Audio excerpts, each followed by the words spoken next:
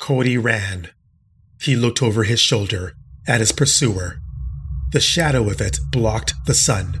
It grew larger, descending on him at great speed. But from his perspective, it was happening in slow motion. Okay, Space Lady, start the show.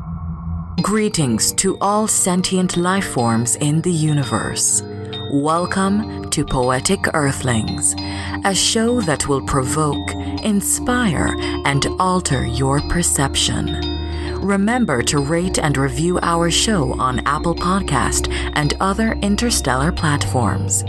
Here's your host from a remote location south of the 49th parallel, York Campbell.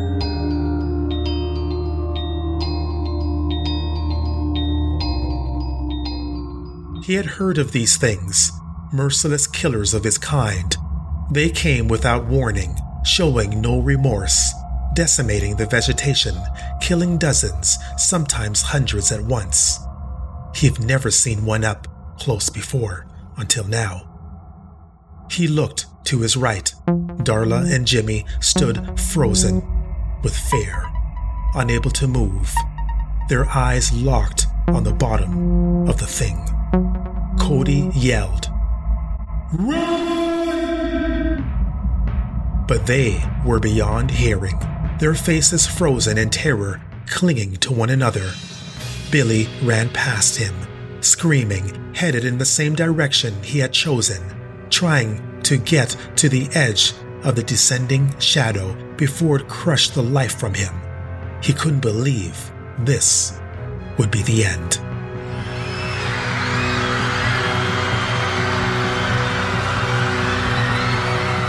Cody thought about his parents and his younger sister. At least they were safe. They stayed behind this morning, preferring the afternoon foraging missions to the morning ones. The heat was less intense in the afternoon, so it was easier on his mother.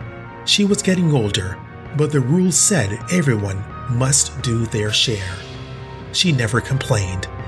She was happy to do her part for the Queen.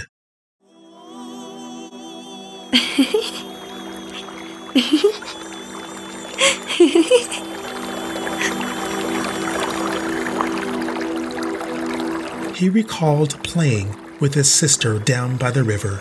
They would take turns tossing blades of grass into the water, running along the banks trying to keep up with them.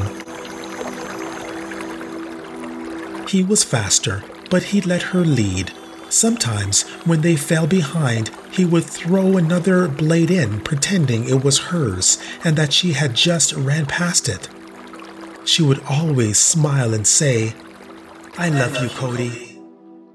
Billy was well ahead of him now. He almost made it to the edge.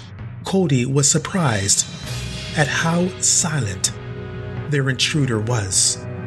Quite the contrast from the screams of his friends. The intruder made no sound. It loomed larger and more sinister.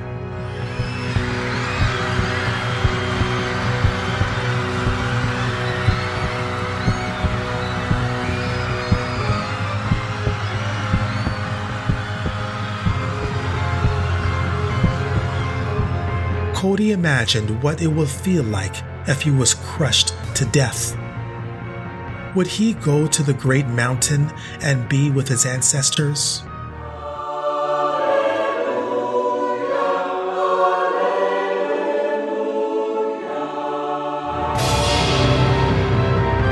Would he even remember his family? Or is death just a dark and empty place? Billy was clear of the shadow. He didn't dare look back for the others. 5 yards away, the edge of the shadow darkened. The light from the sun was almost snuffed out.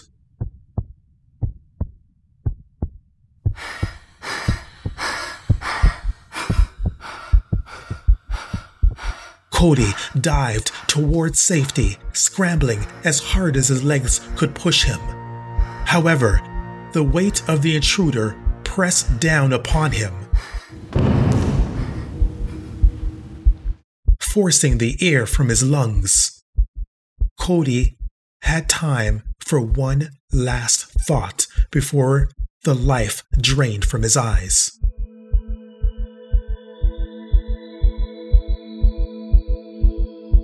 Why can't these humans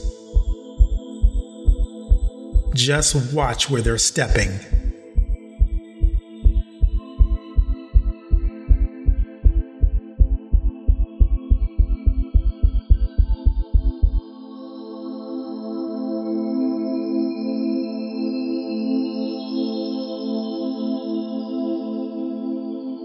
Life Flashes was written by Don Newton, produced by yours truly, York Campbell.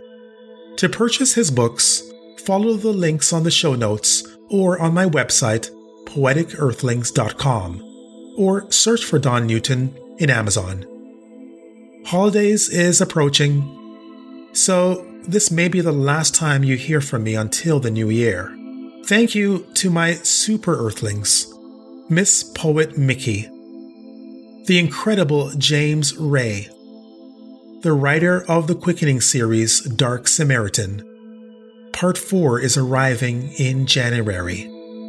Special thanks to Miha Branis, the Nigerian sensation Okon Yukimi Cornelius Dominique, and to my big brother Elvis. Thank you for listening. Share this podcast with someone you love.